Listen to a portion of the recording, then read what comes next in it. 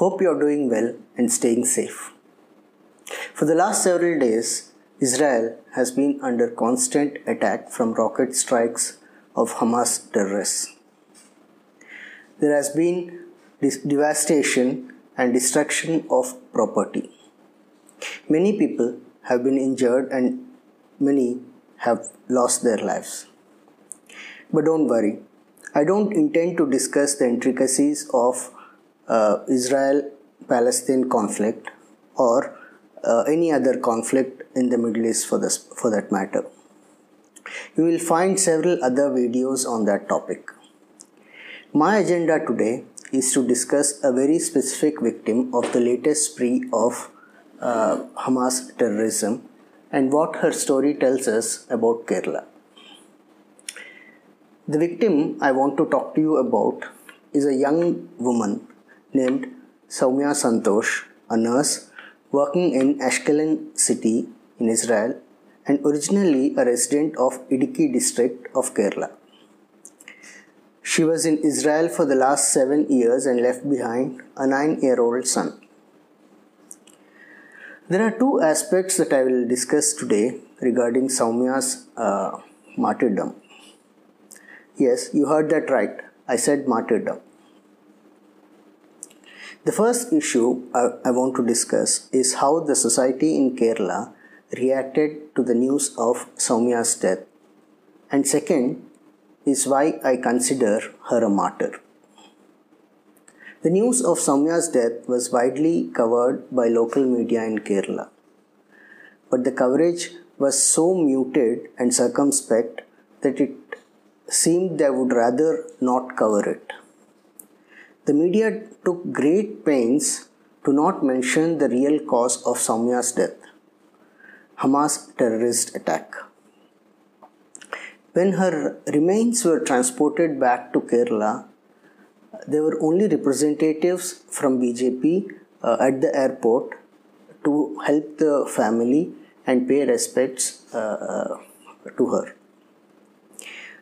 Neither of the two major political parties in the state, CPIM and Congress, thought it was appropriate to pay respects to a daughter of Kerala. Not even one of the numerous Kerala Congress factions sent their representatives. The Kerala Chief Minister, Pinarayi Vijayan, did convey his condolences, but in a Facebook post.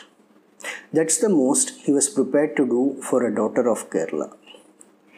Even then, he was careful not to mention either Hamas, terrorism, or even Soumya's name. Someone died somewhere because of some reason. That was his condolence message.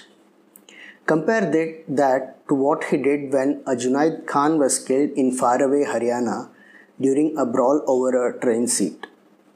He went all the way to meet Junaid's family and even donated 10 lakhs from Kerala taxpayers' money. He would have probably cared more if Soumya had been Salma or Sainaba. Former Chief Minister Oommen Chandy of Congress too had a similar reaction. His sympathy for Soumya and her family too was limited to a Facebook post. Though he highlighted terrorism as the cause of Soumya's death initially, later he quickly edited the post to remove any reference to Hamas terrorism.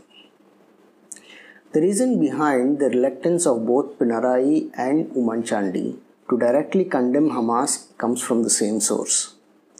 The pressure from Islamist groups in Kerala that are now the dominant and decisive voting bloc in the state's politics, as the recent assembly election results have amply demonstrated. Comparatively, government of Israel was much more generous despite being a foreign country. The Israeli ambassador to India personally visited Soumya's family. She has been offered an honorary citizenship of Israel and the family will receive compensation at par with Israeli nationals who too have succumbed to this terrorism. The second part of this discussion is why did Soumya end up in a conflict zone in the Middle East? For that matter, Soumya was not an isolated case. In 2014, 46 Malayali nurses were kidnapped in Iraq by ISIS terrorists. Fortunately, Narendra Modi government was able to secure their release without harm to any of them. But barely a couple of years later, many of the same nurses went back to work in some other countries in the same region. And this is a repeat story. Whenever there is a tension in the Middle East, several thousands of families in Kerala wait with bated breath. What is the reason for this? Why is it that Malayalis are forced to risk their freedom and lives to work in some of the most dangerous parts of the world as a nurse or as a construction worker? Normally, you would think that such jobs are not dangerous. The answer is economic opportunity or lack of it in our own state. I don't know if you have heard this joke. Apparently, when Neil Armstrong went to moon for the first time, he was greeted there by a Malayali selling tea.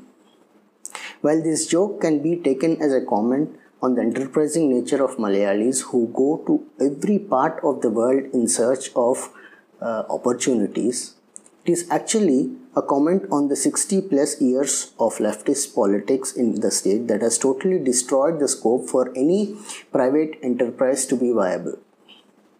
One of the most literate states in the country, a state that probably has the most hardworking people, cannot produce enough jobs for our youth, forcing them to move to the most dangerous parts of the world to make a living.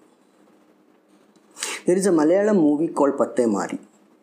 Very nicely shows the life and pain that many such Maranadan Malayalis or non-resident Malayalis go through to ensure economic security for their families back home. I highly recommend you watch that movie if you can get your hands on a copy. The Kerala model that the communists go around boasting about, the European levels of HDI, is built on the tears, sweat and often blood of these non-resident Malayalis. Kerala sends off its young men and women to far-off shores and imports dollars and dirhams in return. Soumya is a martyr of this Kerala model of governance. The landscape in Kerala is dotted with numerous so-called martyrs' memorials. These are usually memorials to victims of political violence.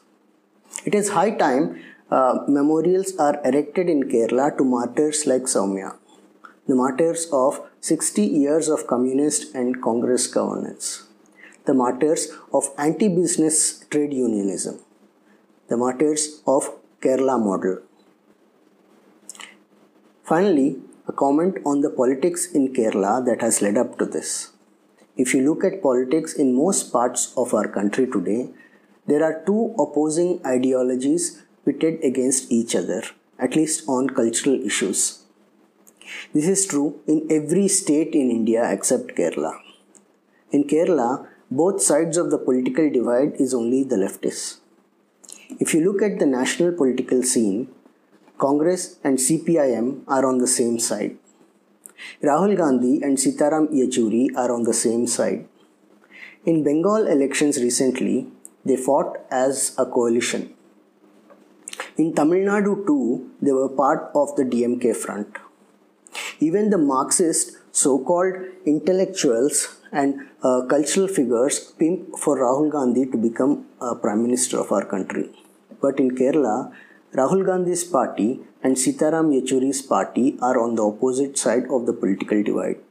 Both the opposition party and the ruling party in the state are those that subscribe to the same leftist ideology. And it has been so since 1957.